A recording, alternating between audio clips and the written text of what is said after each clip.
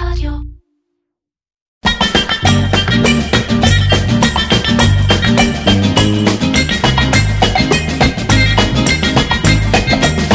אירקצ'ר, קריאיטיב פודקאסט עם מירן פחמן.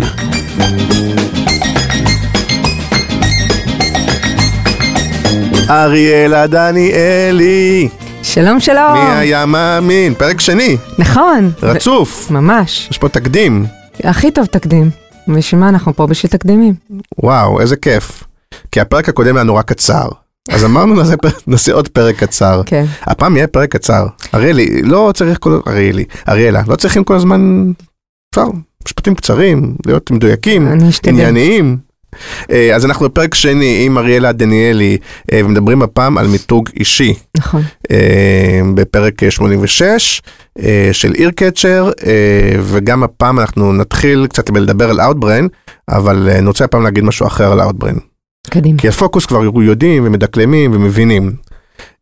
וזה על זה ש-Outbrain בעצם זה כלי שמביא תוצאות, ותכף נחבר אותך גם שאלה ראשונה על תוצאות, אבל לדבר על זה ש-Outbrain, מעבר לזה שיודעים שהוא כלי נפלא של תוכן ודיסקאברי וכל הדברים האלה, בסופו של דבר, כל הדבר הזה מביא בסופו של דבר לתוצאות, להמרות, אוקיי? ו-Outbrain גם, ואני אספר בפרקים הבאים כל פעם על כלי חדש, או לא חדש, או כלי אחר של Outbrain, שמסביר איך הם בעצם גורמים לאופטימיזציה של תוצאות, ובסוף, כי בסוף לקוחות רוצים תוצאות.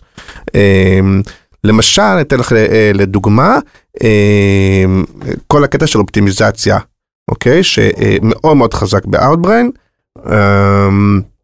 לדוגמה, אתה יכול לחפש אנשים שהם בעלי מאפיינים דומים לאנשים, כי זה סוג של לוק, כמו שאנחנו מכירים, שהם בעלי מאפיינים דומים לאנשים שלא סתם לחצו על הכתבות של Outbrain, אלא אנשים דומים עשו המרות, אוקיי? כתוצאה שיש להם את אותה התנהגות גלישה. כן, כלומר, אנשים שלא סתם לחצו, גם עשו, אלא באמת גם המירו אחר כך, אז את אלה, Outbrain יודעת, למשל, לאתר, לטרגט ולתת להם את המודל שלך, כי בסוף מה שחשוב זה התוצאות. ואז נחבר את זה גם, כאילו, נחבר את זה בתוכן, שלא רק סתם פרסומת. אז לשאלה ראשונה, שתגידי לי רגע, איך יודעים במיתוג אישי, מישהו שרוצה למתג את עצמו, איך הוא יודע מה התוצאות, איך הוא יודע אם הוא מותג או לא מותג, או אם הוא עלה, ירד, שיפר, איך מודדים תוצאות בעולם של מיתוג אישי? אני ראיתי כמה דברים שהפתיעו אותי, וכאילו תוך כדי תנועה הבנתי שקורה משהו, כי אתה לא באמת יודע, אתה לא בתעופה עצמית, כן, זה כאילו זה מודולרי וזה תוך כדי תנועה. הדבר הראשון זה הקומפלימנטים הנחמדים שאנשים שולחים לך בהודעות פרטיות שאתה לא מכיר. שזה נורא נחמד, ושמעתי, ויופי, ואיזה יפה את כותבת, ואת אנציקלופדיה, בעיקר מתייחסים אליי כאנציקלופדיה, וכזאת שזה המיצוב שלי שמעשירה בחדשנות.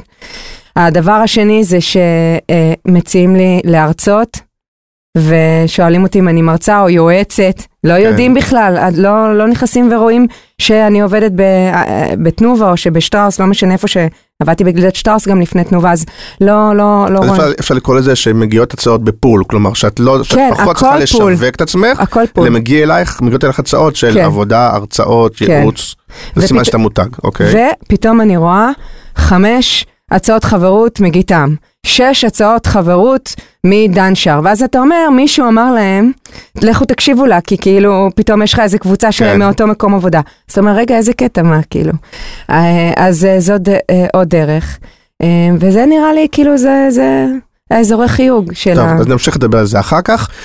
אז שוב תודה ל-Outbrain. חשוב לי גם להגיד, תודה רבה לסופי מ-Outbrain. את מכירה את סופי, נכון? בטח, מהממת. שהיא עזבה.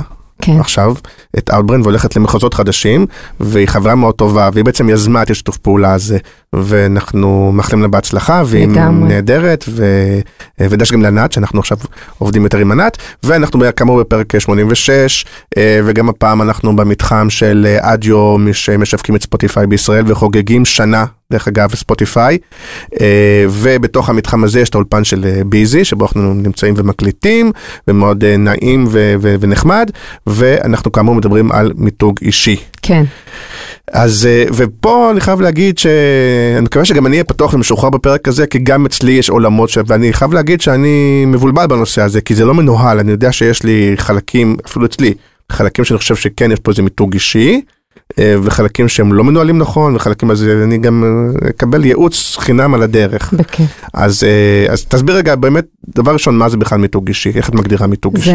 מיתוג אישי זה המיצוב שלך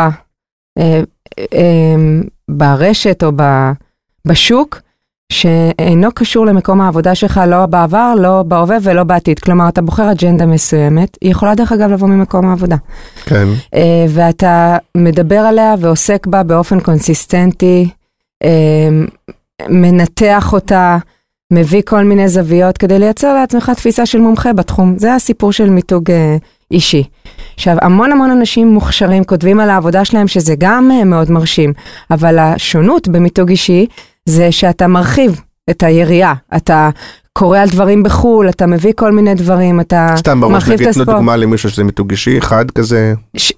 עומר מילוויצקי, אני מקווה שאני לא טועה נכון, כי הרבה פעמים גם אנחנו רואים את השם כזה כתוב בפייסבוק, ונגיד עומר הזה שיש לשם ארוך כזה, אז חלק מהמיתוג אנחנו קולטים כבר, אנחנו מכירים את התמונת פרופיל שלו ואת השם, אפילו שאנחנו לא יודעים לבטא את המילוויצקי הזה, אז אז הנה דוגמה מצוינת, אני מתייחסת כרגע רק לפיד שלי, בסדר? שאף אחד לא חלילה יעלב, זה דוגמאות קטנות.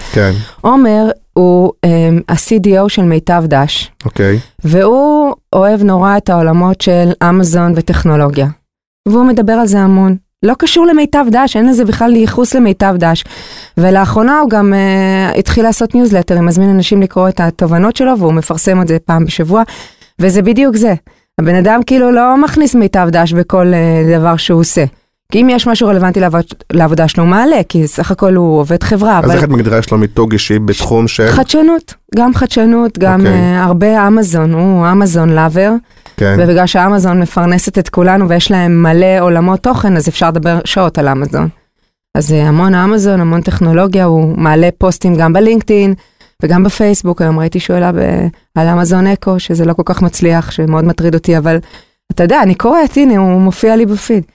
אז זו דוגמה למיתוג אישי, יש עוד אנשים שעושים את זה. אני חושב שאמרתי באחד הפרקים הקודמים, אולי סתם, נגיד אתה אומר, יש משבר, אז יש המשבריסט, אסף שמואלי. כן. נכון? אז כאילו הוא יש משברים ברשת, אני יודע שהוא מומחה, הרבה פעמים אומר תוכן, נאור נרקיס, מומחה בתוכן, כאלה מין. אבל אני רוצה רגע להפריד, וההפרדה הזאת נועה מנלה שהיה פה, אז כאילו הוא יש לו נישה, נכון? כאלה, שיש נישה של מומחיות, שאתה אומר, זה ישר זורק את ה... כן, אבל אני חייבת לעשות הפרדה מאוד ברורה בין אנשים שהם עצמאים ומקדמים לעצמם את העסק דרך הרשתות החברתיות, שזה עולם ומלואו, לבין אנשים שהם עובדי חברה. והם מקדמים את עצמם בתוך עבודה, בתוך חברה, זה שני דברים שונים. למה חשוב לעשות את ההבדל הזה בעצם? בגלל שזה הרבה יותר קשה לנהל את עצמך ולבנות לך מותג שאתה בתוך חברה, זה נשמע הפוך, אבל זה לא בהכרח נכון, כי צריך המון גב, כשאתה עובד חברה, לדבר ברשת לא רק על דברים שהם קשורים לחברה, זה צריך המון חופש כזה, נגיד במקרה שלי, היה לי גב נורא גדול מענבל מצנע, שהייתה הבוסית שלי בתנובה, והיא אמרה, היא יפה עליי, היא אמרה לי יאללה, כאילו בכיף. לא היה חשוב לה רק לדבר על תנובה, כאילו היא שמעה שמזמינים אותי להרצאות שאינם קשורות על תנובה, והיא אמרה בכיף. אבל חלק מההבנה, ואולי יותר תסבירי למה היום זה יותר נולד, יותר צמח, יותר חשוב המיתוג אישי, אבל אני חושב שחלק מהעניין הוא שגם שכירים היום, צריכים להתייחס על עצמם כעל עצמאים בתוך הארגון, כאילו, או כטלנטים, בוא נקרא את זה ככה, כי אם באמת בעולם של עצמאים, אתה אומר זה שוק חופשי, ואז ברור שאתה צריך להיות טלנט כדי לבלוט וזה, אבל גם בתוך שוק העבודה, גם אם אתה שכיר, היום זה עולם של טלנטים, וגם שם אתה צריך להתייחס על עצמך, כאילו אתה עצמאי בתוך הזה, וכאילו אתה טלנט, גם בתוך הארגון, גם אם תצא מחר מהארגון. אני חייבת לציין שתי מגמות שמטרידות אותי. כן. הראשונה, בשוק העבודה. אחד, כל העולם של ה-machine learning והעובדה שמכונות מחליפות בני אדם. עכשיו אפשר להגיד, יאללה, זה יותר בתפעול, זה לא. זה בא בהמון מקומות, והשוק הולך להיות... לא, יש איזו חשיבה שזה כאילו לנכדים שלנו, אבל זה לא נכון. לא, איזה נכדים, בואכה עוד עשור, כאילו פחות אפילו, ממש. אני מסתכלת על הקריירה שלי בגיל 50 צפונה, אני לא מסתכלת עליה כרגע, היא מנהלת אותי, אבל אני יותר טרודה בעוד עשור איפה אני אהיה, וככה אני מתנהלת. עכשיו, זה דבר ראשון, כל שוק העבודה נהיה יותר רזה, זה אומר שתותחים על עלי חללית נמצאים בשוק הזה, ואתה נלחם על כל פוזיציה. ושתיים... כלומר, יהיו פחות תפקידים, כן. על אותם תפקידים ילחמו יותר אנשים, כן. כמו בשוק שאנחנו מכירים. היות ויש קח את עולמות השיווק, תסתכל על תפקידי השיווק. אז צריך מותג, מי שהיא מותג, יהיה לו יותר קל כאילו להיבחר, וגם יהיה לו יותר קל לבקש את הפרמיה, את היותר כסף על אותה עבודה כביכול. נכון. ושתיים, עוד דבר, תופעה שקורית והולכת וגדלה, זה שהמודל בתוך חברות הולך להשתנות. מה שיהיה בעתיד יהיה מנהל פרויקט תותח בתוך חברה, והוא יתחיל לקחת את המומחים הכי טובים בשוק לפרויקט שלו בתוך החברה. את מי שמעולה בדאטה, ואת מי שמעולה בקומרס, ואת מי שמעולה בשיווק. הוא בעצם יהיה פרויקטור בתוך הארגון. עכשיו, זה משנה מאוד את שוק העבודה.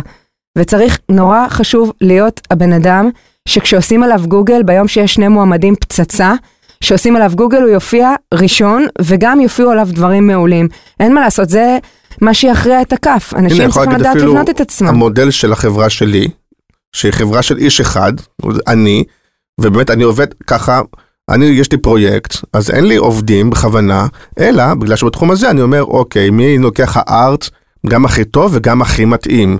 מי אני לוקח פלנר, אחי זה, מי אני לוקח הפקה, אחי, אני עובד ככה, זה נגיד, אני כבר עובד ככה. נכון, אז יהיה ככה גם בתוך חברות.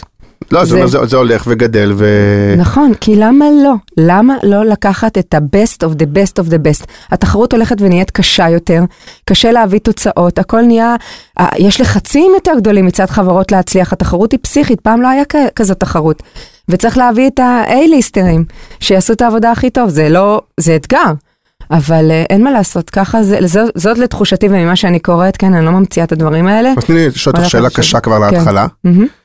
מה עם התפיסה שאומרת, אפילו כשאני עבדתי נגיד במשרדי פרסום, אז אתה אומר, יש את האנשים שהם צנועים, הם עובדים מאוד מאוד טוב, מאוד זה, והם לא אלה שהולכים לספר סיפורים וזה, וכולם יודעים שהם כוכבים והם טובים, ויש את הבינוניים שצריכים לצעוק, ולספר על עצמם, ולייחצן את עצמם, וטטטם, אבל אולי הם פשוט טובים בלייחצן את עצמם, כשבאמת מי שטוב זה אנשים שעושים את העבודה כמו שצריך. אז כל הכבוד למייחצנים את עצמם, אני שומעת מיליון סיפורים על אנשים שאומרים, מה, איך הוא יתקבל? איך הוא יתקבל? לא יכול להיות, הוא לא כזה מעולה, יש את הסיפורים האלה. אבל בסוף קודם כל מבחן התוצאה, יכול להיות בן אדם שעשה עבודת יחסי ציבור מעולה, אבל בפועל הוא לא כזה מעולה, מישהו יעלה על זה בסוף. בסדר? יעלו על זה. אין מה לעשות, מבחן ההוכחה הוא כשהוא כבר מתחיל לעבוד. אבל יש אנשים מעולים, שאף אחד לא מספיק יודע שהם מעולים, ואז הם מביאים את הממליצים שלהם, כמו שעושים היום כרגיל, ואז מתקשרים לאיזה בוס ואומר לו, אתה חייב לקחת אותו. אבל לדעתי, עדיף שאם הם לא אנשים של פרונט, ולא אנשים שבקטע של מיתוג עצמי, אז לפחות הם יכולים לכתוב, ואז הם יעלו יותר בגוגל, אתה יודע, לעשות איזה משהו שלא חייב להיות עכשיו לעוף על עצמך. סתם, אני חושב בכל רם. אנשים שהם 100, יכול להיות שהם לא צריכים יותר מדי, כי הם 100 באמת, גם במקצוענות, גם בשירות, גם בזה, כולם יודעים שהם 100, והרבה פעמים זה חלק מהחן שהם שקטים וצנועים וכאלה, ואנשים שהם 60, גם אם יחצנו את עצמם עד מוות, זה לא יעזור, כי הם לא טובים, זה לא יעזור כמה שהם יעשו. אבל יכול להיות שאנחנו מדברים על אנשים של ה-80, 80, 90, שיש שכבה די גדולה של 80, 90, והם ממש סבבה, הם ממש טובים, ופה, אבל יש עוד טובים, ואז אם אתה 80-90 פלוס יודע לעשות דברים שלמתג את עצמך, זה יביא אותך לעולמות ה-100, או זה יבדל אותך החוצה. מסכימה עם זה? זאת אומרת שכל אחד צריך לכתוב בלוג. לא, מה פתאום, אי אפשר להכריח בן אדם שלא אוהב את זה, לא רוצה את זה, זה לא מעניין אותו לעשות משהו שהוא לא רוצה. אני מביאה אג'נדה שהיא רגע לשים פנס על משהו, אני לא עכשיו ממירה אנשים להיות... שידברו כל היום ברשת ויפרו את הסושיאל מדיה לבמה שלהם, בכלל לא. אני רגע מהירה זרקור על המצב בשוק, ואיך חשוב לבן אדם שיש לו אמביציה ורוצה לגדול ולצמוח בקריירה, לנהל אותה יותר נכון ממה שהוא עושה אותה עכשיו. מה זה אומר יותר נכון? הוא צריך לפתוח את היריעה, הוא צריך להסתכל טיפה מעבר לפרקטיקה שהוא עושה ולעבודה הטובה שהוא עושה, כי מחר בבוקר יהיו 4 אנשים מעולים על התפקיד שהוא חולם עליו, וכשעולים בפירמידה, יש פחות ופחות תפקידים, אין מה לעשות. זה מלחמה, ואתה צריך לדעת להילחם במלחמה הזאת. תשתמש בכל הכלים שיש לך. אוקיי, אז את רוצה לדבר, אז בוא נדבר קודם על עולם השכירים? כן. ננסה לעשות הפרדה קטנה, אבל למרות שיש הרבה מהמשותף. כן. אז באמת שאלה ראשונה היא, האם זה קודם כל אתה אומר לעצמך, כמו שאת אומרת, אוקיי, אני חושב על הקריירה שלי, חושב על התפקיד הבא שלי, חושב איך אני זה, אז עכשיו אני אחשוב איך אני באמת הופך עצמי למותג, מה הדבר שמעניין אותי, מה אני צריך לעשות וכולי, או שזה הרבה פעמים בהפוך.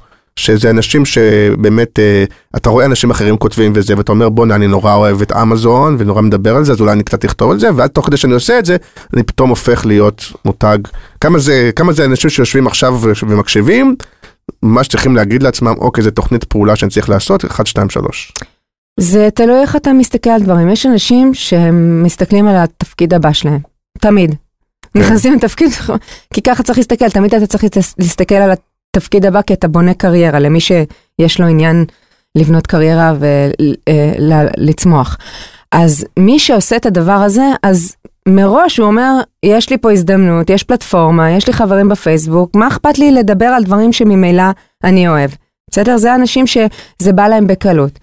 ואנשים שפחות בא להם בקלות, אז יותר נוח להם לדבר נגיד על הדברים שהם עושים בעבודה, הם לא צריכים עכשיו להתחיל לקרוא מיליון דברים ולהיות חדשניים בצורה מטורפת. חדשנות היא לא המהות של הדבר הזה בכלל, או יש הרי התמחות בשלל דברים, יש בתוכן ויש בקריאייטיב, ויש בטכנולוגיה ויש בדאטה, זה לא שצריך עכשיו לדבר על חדשנות והנה אתה מצבת את עצמך, אבל גם בעבודה שלך אתה יכול לדבר על דברים שאתה עושה בעבודה. הבעיה ולדבר על דברים שעושים בעבודה, אחד, הם פוסט מורטום, או כשעולה קמפיין, בעיקר זה קמפייניאלי, ושתיים, בונה, אי אפשר לדבר, אי אפשר, אתה כל הזמן בחרדה, שאתה חושף יותר מדי, זה כמו כל הפאנלים, ואלוהים יסלח לי, פאנלים זה דבר שאתה הולך בין הטיפות, הרי אף אחד לא בא ואומר, תקשיבו, מחר בבוקר, א', ב', ג', ד', הוא אומר מה שנוח לו להגיד, ולא מה שהוא יכול, אבל ככה זה. אז יש, בעולם הסחירות, זה מתחלק לשניים, אלה מדברים על העבודה שלהם, מתקשרים אותה כי זה חשוב להם וזה עושה להם טוב וגם עושה טוב לחברה. ויש יותר שלוקחים את זה צעד קדימה. אני רוצה, אפשר לתת עוד דוגמה, כאילו, כן. שאנשים יבינו על מה אני מדברת. קח את מיכאל מיטרני מסופר פארם. הוא מדבר המון על סופר פארם, אבל הוא גם מדבר המון על טכנולוגיה. השבוע הוא כתב על ה-Magic Leap, ML. מי יודע מה זה בכלל? אני לא מבינה את הטרמינולוגיות האלה.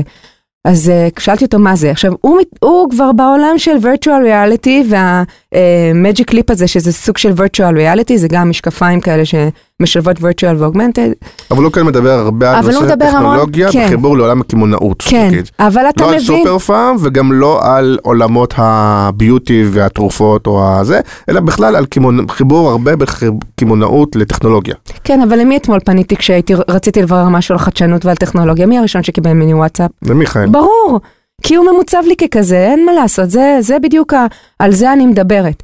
מי שמקבל את הוואטסאפים, מי שמתייעצים איתו, מי שאומר לו רגע תגיד, זה מה שנקרא מיצוב אישי. עכשיו אין לי מושג מה החלומות שלו והשאיפות שלו ושרק יהיה לי בריא, אבל זה עוזר לו, כי מישהו, כשהוא ילך לתפקיד הבא שלו, זה יכול בתוך הארגון. בתוך הארגון אני בטוחה שהוא מוערך, כמו שהמון אנשים אחרים שגם לא כותבים מוערכים בתוך הארגונים. ארגונים שמזהים את העובדים שלהם, יודעים, הם לא צריכים לכתוב בשביל שידעו שהם... וגם אם דיברנו לפני כמה פרקים עם רז מצנע גם על מיתוג מעסיק, אז גם סופר פארם שם קוד, זה טוב לה שיש לה מיכאל כזה, כי זה גם הופך את כל סופר פארם למקום יותר חדשני, שזה וזה, זה גם טוב לארגון, כאילו. כן. שאת זה ארגונים צריכים לדעת לעשות יותר, דרך אגב, באופן עקרוני, אני לא חושבת שהם עסוקים בזה בתפיסה, זה אפילו לא ביקורת, זה כאילו לא top of mind שלהם. בדיוק, כן, אבל זה יכול להיות כלי מעולה. העובדים שכאילו הם אוהבים לדבר על העבודה שלהם וגם לוקחים את זה צעד קדימה, זה מתנה לארגון, בוודאי. ויש עוד דוגמאות מכל מיני מיידים, סתם אני אתן מהפיד שלי, אורי גורן כזה. אני לא מכירה אותו, אני מכירה אותו מעט מאוד, אבל אני יודעת, דיגיטציה בעולם הבריאות והפרמסוטיקל, זה הבחור, אני ארצה, לא יודעת מה, ללמוד משהו, אני הולכת לפיד שלו. בדיוק הדברים האלה. עכשיו, יודעים אם הוא בטבע, לא יודעים אם הוא בטבע, זה פחות קריטי, אפשר להיכנס לו לפרופיל ולהסתכל. אבל זה הדברים שאני מדברת עליהם, על המיתוג האישי הזה. אוקיי, אז איך זה מתבטא המיתוג האישי? זאת אומרת, מצד אחד, הם כותבים הרבה ברשת החברתיות על איזשהו נושא, עולם תוכן, שמעניין. 2, לפעמים יש להם ניוזלטר. כן. נכון? 3, מה עוד? פודקאסטים, שעכשיו באמת מתחיל יותר ויותר, כאילו. כן, אנשים יש להם זמן לשמוע, זה אחלה. אני מאוד בעד. נכון, אני הרבה פעמים אפילו אוהב לדבר על זה, שנגיד יש את הפודקאסט של גפן, שהרבה פעמים משווים אותו לפודקאסט הזה, וחלק אומרים זה מפריע לך, לא מפריע לך וכו', אבל דווקא, נגיד, אפרופו במיתוג אישי, גפן מאוד ממתג ממתג את עצמו, וגם הפודקאסט שלו הרבה יותר מתעסק בעולם של, איך נקרא לזה, של ניהול יצירתי, והוא פחות שיווק, או קריאטיב, מקשיבה לפודקאסט של גפן? בטח. נכון, אז כאילו הוא מדבר על הוא כאילו מסתכל הרבה יותר מלמעלה על הדברים, נכון, עם האנשים, הוא מדבר הרבה יותר על כל התהליך הניהולי וכל הדברים האלה, איך עושים את זה בצורה אחרת ויצירתית וכאלה, וגם הוא לדעתי גם מתק את עצמו בעולם הזה שהוא לא משרד פרסום, אלא נותן פתרונות יצירתיים לבעיות שהם לאו דווקא לא קמפיינים. אז הפודקאסט גפן, הכלי השיווקי שלו בין היתר זה גם הפודקאסט הזה. זה בדיוק הדברים האלה. הוא מביא עוד איזושהי הצעת ערך למיצוב ומיתוג האישי שלו. כי הוא כבר, בצעירותו כבר היה נתפס כטלנט, הוא מאוד מוערך בשוק, הוא איש קריאטיב יוצא מן הכלל. חרא של בן אדם, אבל חוץ מזה... לא, אני אוהבת. סתם. רגע, אוקיי, אז פודקאסט, מה עוד? באמת? איזה עוד כלים יש שמשתמשים מהם למיתוג אישי? בלוג, כן. ניוזלטרים. פודקאסטים, עכשיו יש זוהר אוריאן עם העולם, זה שנכנסה לעולם הוואטסאפ, שהיא גם היא מדברת על חדשנות. עברנו לעצמאים, אני מבין. לא, כי זה גם וגם, כן. זה הכלים, כלים לא קשורים לעצמאות או להיותך שכיר, זה כלים שיש, שאפשר, זה הכותרת, הכלים שאפשר להשתמש בהם. פוסט מורטום מהפרק הקודם, כי הקשבתי אחר כך שהקשבתי, כל דבר שאמרתי, אמרת לי, אני לא מסכימה איתך. אז היום זה פרק של הסכמות. לא, נכון. לא, אבל זה כיף, זה הופך את זה מעניין את הפינפון. אני גם שמעתי את הפרק ממש לא. כל אחד מהאוזן שלו. רגע, אז אוקיי, אז אמרנו... יש בלוג, יש ניוזלטרים, יש פודקאסטים, אני נורא אוהבת שיתופי פעולה, שכותבים ביחד מאמר, או אפילו עושים לייב כזה, אפשר לעשות לייב בפייסבוק, יש מלא כלים טכנולוגיים שאפשר... אפשר לעשות לייב, אפשר לעשות וובינרים, מה? זה יצירת תוכן. כן, בטח. זה מה שמשותף, כאילו. כן. גם כמובן כל נושא הזה של הרצאות ופאנלים וכנסים. זה הנגזרת. הנגזרת של זה, שמזמינים אותך כבר להרצאה, אז תתייג את עצמך, תעלה פוסט על זה, כי זה עוד חלק מהמיתוג האישי שלך. אבל זה לא הסיבה, זה התוצאה. למרות שהרבה פעמים זה כן יכול להיות מישהו נגיד אומר, אני רוצה להיות מותג בזה, אני אדאג שיזמינו אותי לכנס הזה והזה. אתה לא יכול להגיד אני אדאג, אתה צריך לעבוד בזה כדי שירצו להזמין אותך. אני אעבוד בזה, ובית את יודעת שגם לפעמים בדברים האלה זה גם עניין של כסף, כלומר, הארגון שבו אני עובד, נגיד, ייתן חסות, בתנאי שאני אבוא ואדבר. יש את זה. וואלה. ברור. לא, בסדר. כן. לא, אז יש כל מיני דרכים לדאוג ולפעול כלומר, גם אם אתה מותג, אז יזמין אותך לכנסים ולהרצאות וכאלה. נכון. אם אתה לא, אתה יכולה לפעול ולדאוג לזה כדי שתהיה, וזה אולי גם יתרום לך כמותג בתחום. כן, אני מאמינה שאפשר לעשות הכל. בכלל שיזמינו אותך תקשורת, אפרופו, יש איזה משהו ורוצים עכשיו בתוכנית הבוקר לדבר על, אז האם אתה הבן אדם שיזמינו, כי יגידו, הנה, אנחנו עושים אייטם על טכנולוגיה בעולם התרופות, כן. זה השם שקופץ לנו. וגם בן אדם שנורא יש לו אמביציה ונורא רוצה לעשות את זה, יכול גם ללכת ליחסי ציבור שלו בעבודה, וליזום דברים. אתה יודע, בן אדם שהוא, בן אדם של עשייה, הוא יוזם, זה בא לו באופן טבעי. אם מישהו רוצה חשיפה, אז שיעבוד בחשיפה. כמו כל דבר שהוא רוצה, צריך להתחיל מאיפשהו. אוקיי, ובעולם העצמאים, מה ההבדל? עצמאים זה יותר, זה שונה מאוד, כי א', יש להם את כל החופש, אין מגבלה של מה להגיד, מה לא להגיד, ומותר לי ואסור לי, ואני בתוך ארגון. לחשוף מידע, הם יכולים להחליט מה הם אומרים. וגם בעצמאות, אפשר לראות הרבה אנשים שהם באמת עובדים בשקט, ואנשים ממליצים עליהם, פלא אוזן, ויש אנשים שעובדים במיתוג עצמי. עכשיו זיהיתי, מהשיחה שלנו שאנחנו הולכים לעשות, עשיתי קצת שיעורי בית, ומה שראיתי נורא מעניין, אני לא יודעת אם זה נכון או לא נכון, שאנשים שעובדים בעצמאות ועושים את זה טוב מבחינתי המקצועית, זה אנשים שבנו קהילות. אז אני רגע רוצה לתת כמה דוגמאות בקצרה, כדי שיבינו למה אני מתכוונת. טוב, זוהר אוריאן עם עולם החדשנות שלה, שיש לה את הוואטסאפ ויש לה קהילה משלה. יש לה קהילה, אבל אין לה קבוצה, יש לה בעצם הפיד שלה או הקהילה. כן, אבל היה לה, היא עברה אבולוציה. כן. היא עברה אבולוציה. יש לה גם את האתר שהוא אתר... כן, יש לה אתר... אתר שהוא כולו אתר תוכן, הוא לא אתר שמוכר את זוהר אוריאן, הוא כולו אתר תוכן. נכון. ויש את הניוזלטר שלה ושלך ביחד. את המצגות שעשינו ביחד. פעם כן, שעשינו, אנחנו כבר לא עושות אותם יותר, אבל... כי הלכנו לשני כיוונים שונים, אבל בגדול... לא, אבל זה היה סוג של ניוזלטר בעצם. כן. אז זוהר יש את נאור נרקיס שיש לו את התוכניסטים, שזה קבוצה של תוכן. יש את עדי יופי שמדברת על עתידנות. יש את גלית אקרמן ברש שמתעסקת בכתיבה, ללמד אנשים לכתוב את הסיפור של עצמם. יש את עמית אוחיון, עם הפרוגרמטים, שאני בחיי עדיין מנסה להבין מה מדברים שם, אבל אני לא מוכנה לעזוב את הקבוצה הזאת. היא מעלה אותך לרמות מטורפות של... זה בעיקר ויכוחים בין ארטי מדיה לכל מיני כאלה. זה ומניות שאני מנסה להבין מה. כל פעם שהוא מעלה זה מניה, זה מיכל שרייבר וגפן דיברנו עליו. אז יש את העצמאים, וכולם יש להם סוג של קהילה. בסוף הדרך שלהם להשפיע ולהיות זה, כי הקהילה גם עוזרת להם לייצר את התוכן, נותנים פידבקים, ונגיד עוד פעם את השם ליאור פרנקל נגיד, שהוא ליאור פרנקל גם, כאילו לא מהתחום שלנו, אבל מהתחום של, הוא מתג את עצמו בעולם של קריירה, של קריירה בעולם החדש, דרך אגב הוא היה עצמאי, עכשיו הוא שכיר, הוא שותף, לא משנה, זה בכלל לא חשוב, אבל אני רוצה לשאול אותך, ופה גם זה קצת מתחבר אליי, כי יש לי הרגשה שאלה שעושים את זה ממש טוב,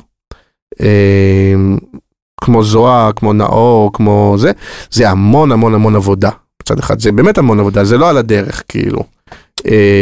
והמון המון עבודה זה הרבה פעמים זה יכול להיות על חשבון, כלומר, האם אתה יכול להיות גם מצד אחד, לעבוד בעבודה שלך hands on, במה שאתה עושה, full time 100%, וגם לעבוד במיתוג הזה 100%, או שזה הרבה פעמים, יש אנשים שאולי עובדים מאוד מאוד במיתוג העצמי, ופחות בפועל. תלוי מה התוכן שאתה מייצר, ואני אחלק את זה. יש את לקרוא משהו, ולהעלות אותו ולתת כמה נקודות, בסדר? שזה בדרך כלל מה שאני עושה. ועוד עומר מילוויצקי עושה דברים כאלה, בסדר? אנשים שקוראים ונותנים את ה-point of view שלהם בפייסבוק. זה לא איזה... ויש אנשים שהם יותר מעמיקים, כותבים מאמרים.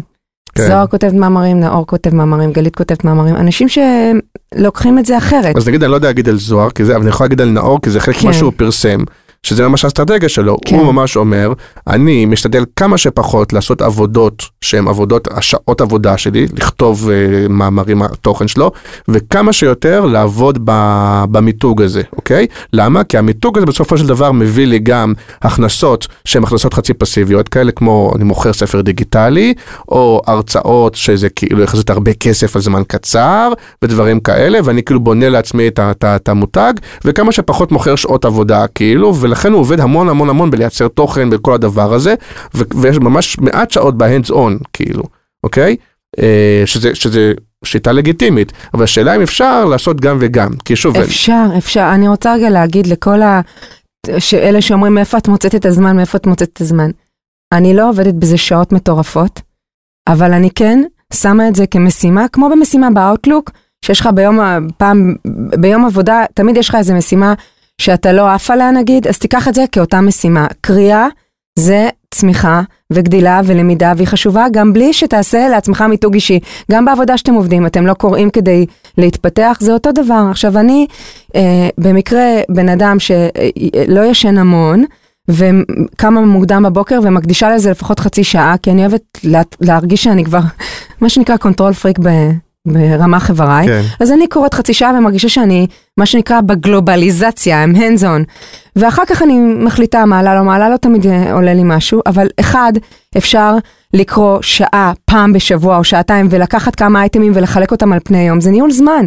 או אפשר להחליט לבוא לעבודה, ובכוס קפה, שאתם יושבים בכוס קפה, במקום לשבת בפינת הקפה, שבו חצי שעה שנייה עם עצמכם, ותקראו כמה דברים, ותסמנו אותם לשני, רביעי ושישי, בסדר? נכון, אבל יש גם לפעמים מחשבה, שאולי זה לא מספיק רק לקרוא ולעשות share או share עם איזה משהו, כי זה באמת כולם יכולים לעשות, ודווקא אולי יש הרבה שעושים, כלומר אתה צריך, בוא נלך אחורה, מה אתה צריך קודם כל במיתוג האישי? כי דיברת על זה שאתה צריך למצוא את הנישה רגע, קודם כל. כלומר להגיד, אני עכשיו אשתף מאמרים על שיווק, בסדר, יש 1,000 אנשים. לא, זה לא מיתוג. קודם כל צריך למצוא, אוקיי, אז איזושהי נישה, נכון? רגע, יש כמה דברים שהם לא. אוקיי. לשתף כתבה זה לא מיתוג אישי. להעתיק פוסט מהכתבה ולשים אותה, להעתיק פסקה מהכתבה ולשים אותה בכתבה, זה לא מיתוג אישי. מיתוג אישי זה בן אדם שיש לו אג'נדה, הוא בוחר מהי, ויש לו דעה על הדבר הזה. כי אם אין לו דעה, זה לא מיתוג אישי, לשתף כתבות, היום מיליון אנשים משתפים. אין בזה, אני לא קוראת לזה מיתוג אישי, זה בן אדם. אז בוא נגיד, דברי על עצמך רגע. כן, אני חשוב לי. נגיד, קודם כל את אומרת לעצמך, מה המיתוג האישי שלך, שלפיו את פועלת? אני חדשנות דיגיטלית. אני היום נתפסת כמי שבן אדם מחפש מה קורה, מה הטרנדים, מה העניינים, עם איזו תובנה כדי להבין על מה הוא מדבר בשיחת מסדרון או בעבודה שלו מול הבוס, הוא נכנס לפוסטים שלי. וגם מיכאל חדשנות דיגיטלית וגם... אבל אנחנו לא יושבים על אותה משבצת, בסדר? זוהר היא בעתידנות, היא כאילו במודלים עסקיים, היא הולכת נורא נורא רחוק, היא הייתה גם בסינגולריטי, כאילו היא נורא נורא מדויקת בעולמות מסוג א'. מיכאל, סופר טכנולוגיה, מתנסה באמזון אקו, לפני שבכלל הגיע לטכנולוגיה עוד בארץ. אתה מבין שהוא בגדג'טריה ובטכנולוגיה, והוא נפגש עם סטארט-אפים, והנה דרך אגב, דוגמה מצוינת למיתוג אישי. הוא נפגש עם סטארט-אפ, והוא מעלה על זה פוסט. עכשיו הוא רק נפגש איתו, לא קרה שום דבר, זה לא, אין... יש בזה משהו, סטארט-אפים, גם סטארט-אפים רוצים להיפגש איתי, גם אני יש לי מה לתת לסטארט-אפים. אני לא מסתכלת על זה ככה, אני מסתכלת, איזה טכנולוגיה מעניינת הוא מציף עכשיו, אני לא מסתכלת, רוצים להיפגש עם מיכאל בגלל שהוא... לא, גם במיתוג האישי, שהוא אוטוריטה בדבר הזה, וזה גם נתמך, עוד פעם, כמו שאת אומרת, זה גם נתמך לא רק אני קורא, זה נתמך גם בדברים שאני עושה ביום יום, אני פוגש סטארט-אפים, המון אנשים שמתעסקים בחדשנות נפגשים עם סטארט-אפים, המון אנשים שבאינוביישן זה מה שהם עושים. ברור. בסדר, אבל לספר על סטארט-אפ זה תוכן. זה מיצוב, זה בולזייז, אוקיי? נכון. ואת אמרת דווקא שאת בעולם החדשנות שמחוברת לביזנס, זה נראה לי מה שהנישה כאילו, חדשנות בביזנס. אני עברתי אבולוציה בכתיבה שלי, למי ששם לב. כן. אני הייתי הרי 5 שנים מנהלת הדיגיטל, ואחר כך עברתי לתפקיד של מנהלת פיתוח עסקים דיגיטליים. אז כשהייתי מנהלת הדיגיטל, נורא העליתי דברים של קריאייטיב וקונטנט, כי זה מה שדיבר אליי, מלא דברים מגניבים. אבל היום זה פחות מה שמעניין אותי, ואני יותר מתעסקת בלהביא חדשנות בעולמות המודלים העסקיים. עכשיו, אני מביאה את התובנות שלי, כן טוב, לא טוב, זה פחות מעניין אותי, ואני אשמח שכמה שיותר אנשים יגיבו, כי כשמייצרים שיחה, אתה לומד דברים חדשים, אני לא... הנה, זה מתחבר דרך אגב לשאלה הראשונה שלי, כי אני מהצד, לדעתי, המיתוג של אריאלה דניאלי, זה חדשנות בתחום השיווק. ואז פעם קודמת אמרת לי, אני כאילו חדשנות בתחום הביזנס, וזה כאילו שאת עושה את השיפטינג הזה. וזה, את שואלת, פעם אנחנו לא יודעים למדוד את זה, זה לדעתי עוד בתהליך, כי לדעתי רוב האנשים ישאלו, יגידו, אריאלה היא חדשנות בעולם השיווק. בסדר, הם באותה משפחה, בסדר? השיווק והביזנס בעולמות האלה הם באותה משפחה. אבל זה דווקא בעולם השיווק, לדעתי יש המון, או יחסית הרבה שזה, ובעולם הביזנס דווקא זה נישה שיותר שם מקום של מישהו שיהיה מומחה, דווקא אני חושב שכבר בחרת נכון, כי גם לשם את הולכת באופן אישי, כן? כן. אבל דווקא זה כאילו יותר מדויק, זה פחות גנרי. זה גם, וגם זה עולם כל כך בהתחלה שלו, כי עוד אין מודלים עסקיים שהם מוצלחים בעולמות, דיברנו על זה בפעם הקודמת, שקשה למדוד את זה, וזה אחד התסכולים הכי גדולים של מנהלים, כאילו יופי. היא הביאה קייס מהמם, איזה יופי, זה לא מודל עסקי, וזה לא יצליח, וזה. עכשיו, העבודה היא לנסות כן למדל את זה, לנסות לבנות לזה משהו שכן יביא תוצאות. אוקיי, אז בן אדם יושב, קודם כל צריך למצוא לעצמו את הנישה, נכון? אמרנו, איך הוא מוצא נישה, איך הוא יודע מה נכון, מה מדויק, מה יש הרבה, יש מעט, מה שקל לו לדבר. משהו מושכל, כאילו? לא, ממש לא. אתה חייב שזה יהיה לך קל, שזה יבוא לך באופן טבעי. זה כמו שאני לא אוהבת מתמטיקה, ואני לא מתעסקת בעולם הזה, אני מתרחקת ממנו כמה שיותר. לא מסתדר לי, אני לא טובה בזה. אבל אני כן טובה בשיווק, ואני כן טובה בלזהות דברים מגניבים, ולתת להם איזה כמה אינפוטים. וזה מה שמעניין אותי עכשיו, בגלל שאני קוראת כל כך מלא, אתה צובר ידע. זה כאילו זה מתבקש. אז מה שקרה זה שאני צוברת מלא ידע, ופתאום 3 דברים שקראתי במקומות שונים, מתחברים לי לדבר אחד. אז קודם כל, דבר ראשון זה חייב לבוא לך בטבעיות. עכשיו, הטבעיות היא לא הכתיבה. היא נושאים שאתה יכול לחפור בהם למוות. אם אתה מרגיש שיש נושא שאתה יכול ללמוד וללמוד אותו, קח אותו. יש מקום לכולם, דרך אגב, שאף אחד לא יתבלבל. לא, זה כבר עושה את זה. לא מעניין. יש מקום לכולם. באמת? כן, כי זה לא גטו, זה לא מקום סגור, יש מקום לכולם, יש מקום לקרוא את כולם, ולא לכולם יש אותם חברים, ואנחנו חיים בתחושה שכאילו כל העולם עף עלינו, זה לא נכון, מלא לא מכירים אותנו, יש מקום לכולם. וגם אני חושב שאם יש עוד נושא דומה, אז מה שמבדל הוא, כמו שאת אומרת, הוא השפה. אינטרפטציה. והשפה והגישה נכון. נכון. זה מה שהם כאילו... בוודאי. התפיסה שלך, איך היא... בוודאי. אפלטון וסטייל, אתה יכול לכתוב על זה בצורה הומוריסטית, או בצורה צינית, או ביקורתית, או... ברור. כן. אז קודם כל, תבחר משהו שקל לך. כן. 2, תובנות. כשבן אדם קורא את האייטם שאתה מביא, הוא צריך לצאת, זה כמו, אני אוהבת לעשות את מבחן השיחת מסדרון. כשאתה תבוא למישהו ואתה תרצה לדבר איתו על משהו שסתם כתבתי, אתה תזכור משפט אחד לא אמזון עשתה ככה וככה, או איקאה עשתה ככה וככה. זה, אתם יודעים שהם נכנסו לעולם חדש של אקולוגיה? כזה. כאילו אתה מביא את הדבר החדש הבא במשפט אחד. זה מה שאני עסוקה בו. שמכל מה שאני קוראת, יהיה כמה תובנות שמסתכלות על הביזנס, על איך העולם משתנה. לא תמיד יש לי דברים שהם וואו, אבל אני משתדלת לא להשאיר את הבן אדם עם כתבה, והנה לינק לכתבה, זה לא מעניין אותי. אני חייבת להביא תובנה. אין לי תובנה, לא מעלה. אוקיי, אז הוא או היא, יש להם את מצאו את הנישה, הם גם ככה קוראים, אוהבים, מדבר על זה וכולי, מה הדבר הראשון שהם יכולים לעשות? לדעת להמלק את זה, לכתוב את זה קצר, להביא איזה תובנה, אפילו אחת. להתחיל בלשתף בפיד שלך בפייסבוק נגיד? עם משהו שיש להם להגיד על הדבר הזה. כן. חייב להיות איזשהו דעה שלהם. בלי דעה שלהם זה לא יעבוד. גם קחו בחשבון יעבוד. שעם דעה, יש כאלה שיכולים להתווכח על הדעה. אני בעד. יש כאלה שיכולים לחשוב שאתה אידיוט מהדעה. זה חלק מהעניין. מילה על אידיוטים. בסדר? וזה אני פותחת את ה... עכשיו מדברים עליי. אני פונה עכשיו, לא, אני פונה עכשיו על הלב של כולם. כן. אני בעד דו-שיח אינטליגנטי, מעולה, לא חייבים להסכים עם מילה שאני אומרת. אפשר להגיד שאני מדברת שטויות וזה סבבה, אבל להתנסח. כן. כי להגיד, אויש, זה לא נכון, גברת, זה מה, או אדון נכבד, זה מה שאני חושבת. זה כל כך 2018. לא, אבל זה קורה, וזה בדיוק התרבות דיאלוג שחסרה. כן, אבל אני לא מתעסקת בדברים כאלה. כי א', אני בסופר אנרגיה חיובית ביקום, זה לא קשור לדברים שאני מעלה. ואני באמת, אני שואפת שיהיה התכתשויות אינטליגנטיות על הדברים שאני מעלה, שיגידו גם שהם לא מסכימים, אבל כותבים את זה אצלך או שאת רואה את זה במקומות אחרים? לא עושים את זה הרבה. במקומות אחרים אני רואה את זה, אבל אני לא מבינה את הדיאלוג הזה, כי אנחנו פה בשביל ללמוד, בכלל, תפיסתית הוליסטית יקום, אנחנו פה בשביל ללמוד. אז אם אין משהו יותר די אינטליגנטי, או להגיד לא נכון, אין לא נכון, יש דעת, אני לא מסכימה, אין בעיה של מה אני לא תורה מהלכת.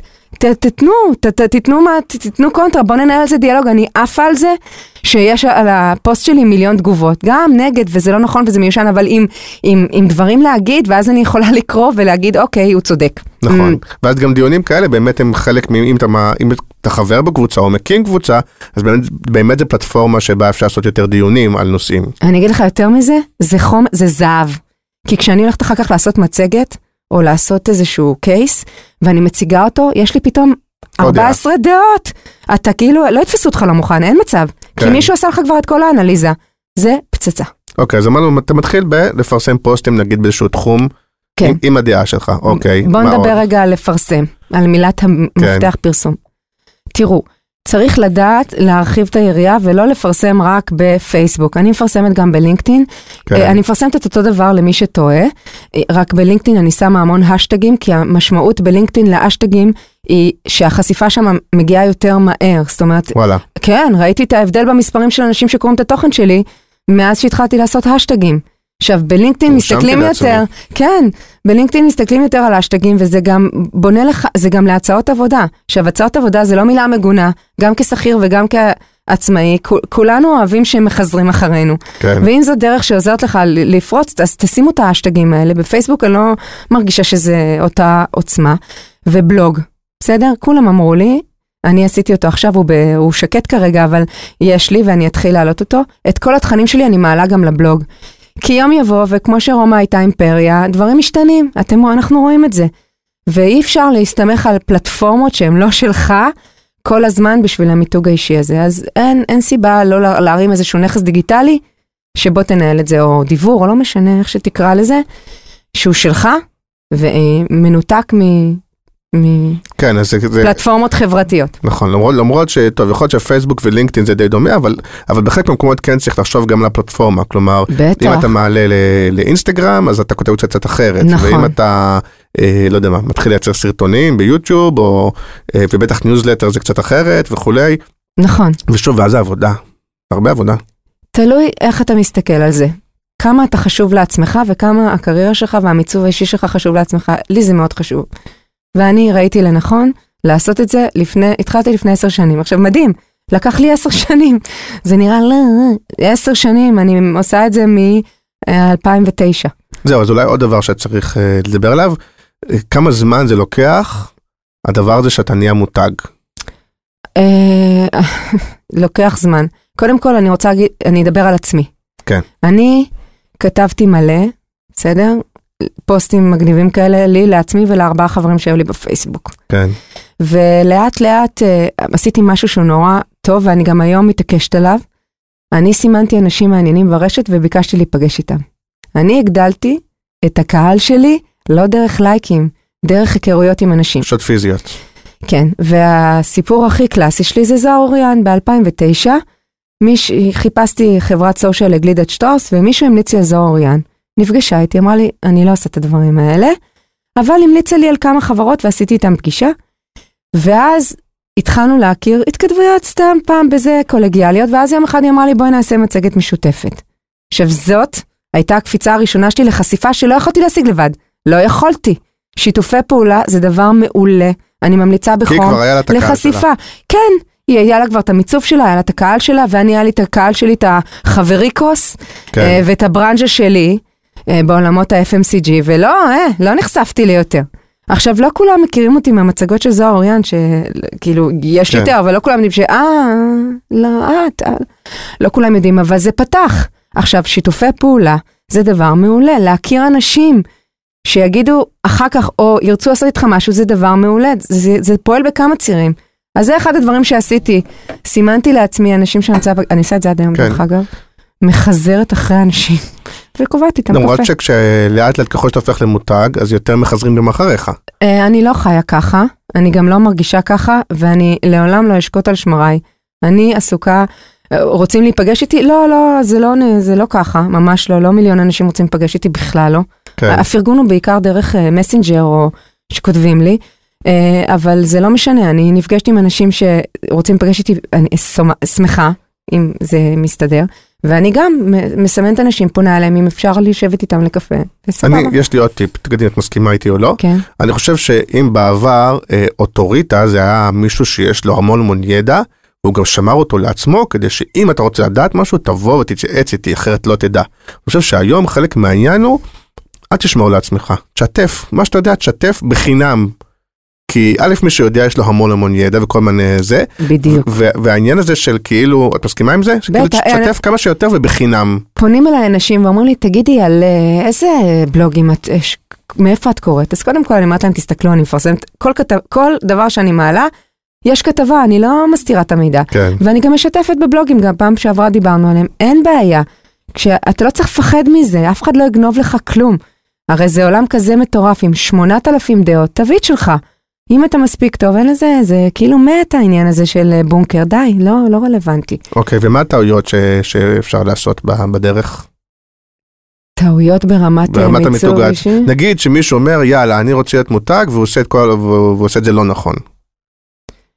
יכול להיות שהוא לא נתפס. אמרנו אחד, לי זה חשוב להגיד מקודם. כן. אתה לא יכול מעולם מקצועי של 60 להיות מותג שזה, זה לא יעבוד. זה כמו, אם אתה מוצר לא טוב, מוצר לא טעים, לא משנה מה תשקיע על מיתוג, לא תהיה זה. אתה קודם כל צריך להיות מוצר בסדר ומעלה. בוא נתחיל מזה. כלומר, המחשבה של אני חפף במקצועיות ואני אעבוד בעטיפה, לא עובדת כל כך. אולי יש דוגמה אחת או שתיים, לא יודע, אבל באופן עקרוני זה לא העניין. קודם כל אתה צריך להיות טוב במה שאתה עושה, לדעתי גם הרבה פעמים די ותיק, כלומר די שיש לך איזשהו קילומטראז', איזשהו ניסיון, איזשהו רפיוטיישן, נכון? ואז כאילו משם ומעלה כאילו את המיתוג העצמי, זה לא עובד על משהו ריק. אני רוצה רגע להגיד גם על למה לא לפחד, וכאילו למה זה אין כל כך הרבה מה לדאוג. בסוף זה כרגע בסקיילים נורא קטנים. אתה לא עולה עכשיו לטלוויזיה מדבר שטויות. אתה מדבר ויש דעות איפה אפשר לטעות זה, יכול להיות אחד שאתה רוצה מכוון למקום אחד ובסוף אתה מגלה שאתה מגיע למקום אחר, לא מה שרצית. כי לא הבינו אותך, כי לא חשבו שזה מעניין, כי. אני לא רואה דברים שהם מאוד פטליסטיים. אני חושבת שהמפתח להצלחה הכי חשוב בדבר הזה זה התמדה. כי אני כל יום, משתדלת כל יום לעלות פוסט, אני לא משאירה את הזירה ללא עבודה, לפחות 3 ימים. כי ככה זה מיתוג, אני הדבר הכי חשוב לעצמי. ואני חייבת לעבוד בעצמי, ואחר כך בדברים האחרים. אני לא נתקלתי, לא עולה לי בראש אפילו על מישהו שעשה עבודה פח. הדבר היחידי זה שמישהו התחיל, ומתי שהוא התעייף והתייאש. זה קורה דרך אגב. פותחים בלוגים, או כותבים איזשהו מאמר, שזה די... אני זוכר שפעם שמעתי פודקאסט, לדעתי של החבר'ה של גיק טיים, שדיברו על איך כותבים מאמרים לגיק טיים, שכאילו, מצד אחד, זה באמת לא יכול להיות משהו שאתה עובד בו מאוד מאוד מאוד קשה. מצד שני, אם זה משהו שלקח לך 2 דקות, הוא כנראה לא ממש שווה. כלומר, המחשבה הזאת של אני, אוקיי, אז אני אמצא איזה כתבה, אכתוב 2 דקות משהו, אני אעשה בלוג, אעשה זה, זה יש 1000 כאלה, ואז אין בזה ערך אמיתי. שוב, זה דל קלוריות. אני לא מסכימה. אוקיי. לא, זה בסדר. שאלתי שוב, אני לא מסכימה. אמרת לפני רגע שזה... אני אגיד לך משהו. אני אתן לך את הדוגמה שלי. אני מסוגלת, מרוב שאני קוראת, לזהות איזה יעלום של דקה, עליתי על זה, הכתבה השנייה שקראתי באותו יום, בסדר, לקח לי 5 דקות במקום 40 דקות, להעלות את זה, ותוך, התובנה כבר, תוך שנייה העליתי אותה, ולקח לי 2 דקות לכתוב את זה, וזה אחלה. זה לא ככה הסתכלות, אני חייבת להגיד לך. אבל תסתכל לתוכן של נאור נרקיס, שבאמת אני מעריץ, ואתה אומר, בונה, הבן אדם יושב וכותב, וכאילו, זה המון המון המון עבודה. בסדר, כי זה הדרך שבה הוא עושה, זה לא אומר שזאת הדרך היחידה, ממש ממש לא. הוא עושה את זה, והוא עושה את זה בצורה מוצלחת, בן אדם אחר עושה את זה בצורה מוצלחת, אני כותבת, אני מאמלקת, אני בן אדם שבאים אליו ואומרים, יאללה, תקרא את אריאלה, כי היא המלקה את כל הסיפור הזה, אז המיומנות שלי, זה לקחת תוכן מאוד, כתבה ארוכה מייגעת, לכתוב עליה 5 משפטים וכמה תובנות, וזהו, אבל זה לא כתבות לאורך הגלות. ובוא נדבר רגע על המילה אגו.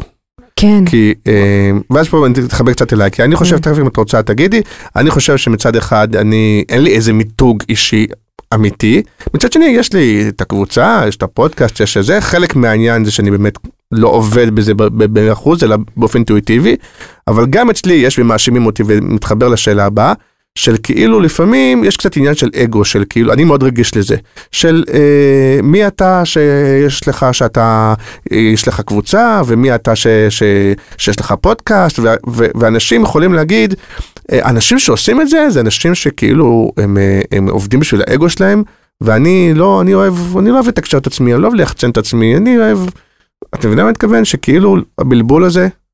אז קודם כל אנחנו נאחל להם בריאות ואושר, כי הם עסוקים בשטויות. אבל זה טענה לגיטימית. מה לגיטימי? באמת, אני לא מצליחה להבין את זה. מה לגיטימי בזה שיגידו לך כזה דבר? אם אתה מפריע למישהו, בעיה שלו. אם התוכן שלך לא מעניין מישהו, שלא יאזין. אני לא מבינה את זה, אני לא מצליחה להבין. בן אדם, אתה יכול לעשות פודקאסטים, אתה מדבר בצורה מסוימת, זה הסגנון שלך, אנשים יכולים לאהוב או לא לאהוב. לא רוצים להאזין, אל תאזינו, אני לא מצליחה להבין את הביקורת הזאת. אז אני אגיד לך בלי להגיד שמות, אבל נגיד, יש דוגמאות קיצון, אין הרבה כאלה, של אנשים, שאפילו אני מהצד, אני אומר, בונה, זה כבר לא מיתוג אישי, זה כבר אנשים שלקחו את הדבר היפה הזה, ולקחו את זה, זה קיצוניות שהם עובדים בשביל האגו של עצמם, בשביל שהשם שלהם יהיה בזה, בשביל שידברו עליהם, בשביל שהם יגיעו לאיזשהו מקום, אז יסתכלו עליהם, ואתה אומר, ואז הם כבר פחות עובדים בתוכן, בערך, בזה, הם עובדים למען האגו שלהם. אבל אנשים רואים את זה, אנשים מעניין אותם תוכן. כן, לדעתי רואים את זה. כן? אני חושב שרואים את זה. אני קצת מתקשה להבין את הדוגמה, כי אם זה לא מעניין אותי בפיד, אני לא קוראת, זה לא קשור ואם בן אדם כותב... אבל אם מישהו יש לו את הסרטים האלה בראש, אומר, יש לי מה להגיד, יש לי מה לתרום, אני רוצה את המיתוג עצמי, אבל אני לא רוצה להיות כמו החולי אגו האלה שמקדמים את עצמם וזה. מה רע בלקדם את עצמך? אז אומר, מי שיש לו את הסרטים האלה בראש, אז מה את אומרת? שיהיה באמת, שירגיש טוב ושיהיה בריא, קודם כל בריאות לכולנו, ובית זה שלו, זה לא של אף אחד אחר. אני מעלה שאני מרצה במקומות, ואני כותבת על זה שאני מרצה במקומות, זה אחלה של דבר, זה חלק מהמיתוג שלי. אם מישהו יכול להגיד, בונה זאת יפה על עצמה, לבריאות. אני עמלה, עובדת קשה בשביל להגיע למקומות האלה, שמישהו יזמין אותי להרצות. אני לא מזלזלת בשום דבר שמציעים לי, אז כאילו מה, למה לא? אז א', זאת אומרת, מי שיש לו מחשבה כזאת, או שישתחרר ממנה, כי זה חרטה, או שאם יש לו, אז שיהיה בבריאות, ואופן, ואפשר גם להצליח, או למתק את עצמך גם בדרכים אחרות של עבודה קשה ובשקט וכאלה, אבל אפשר להגיד, תראה, שיחת אגו זה שיחה נפרדת, אני לא מעוניינת. אני אעשה את זה על השולחן, יש בזה גם אגו בעיניי. אבל שוב, תקשיב, תמיד יהיה לאנשים מה להגיד עליך, לטוב ולרע, מה, לא אומרים עליי דברים רעים, אני בטוחה, אז מה? מה אני אעשה עם זה? אני אצמח מזה, אני אלמד מזה, אם מישהו רוצה לתת לי ביקורת שהיא בונה, אני אשמח, אנחנו פה בשביל ללמוד, זה הסיבוב שלנו. אבל אם בן אדם סתם אומר שטויות, או את לא יודעת מה את מדברת, מה אני אעשה עם זה? אין, זה לא תורם לי כלום. לא תורם לי. אז כל האנרגיות האלה לא בשבילי. בכלל, אנשים כאלה, walk the talk. שמי שיש לו משהו להגיד, אני רוצה לראות שהוא מדבר את האג'נדה שלו, כאילו, בוא. לא לאכול חול ואין מה לאכול. טוב, הבטחנו פרק קצר, אז תגיד אם יש עוד משהו על מיתוג אישי שאת רוצה לדבר, ואם לא אנחנו נעשה, כמו שהבטחנו, פרק, אני לא יודע כמה זמן אנחנו עכשיו, אבל קצר. יש משהו כזה שלא שאלנו ולא דיברנו, ואת רוצה לדבר על מיתוג אישי? לא, אני חושבת המלצה, בואו נסגור את זה יפה. כן. אז צעידה לדרך לאנשים ששוקלים לעשות את הדבר הזה. 1, תמצאו את העולם תוכן שאתם אוהבים. 2, אתם לא חייבים לעשות את זה לבד, אפשר לעשות את זה עם עוד מישהו. זה מרחיב את היריעה, וזה אפשר לעשות כמו המצגות שלי ועם זוהר וכולי, ועוד כאלה דברים. זה לא מוריד ממך כשאתה עם עוד מישהו. מה פתאום, זה חושף, זה פותח, כאילו זה...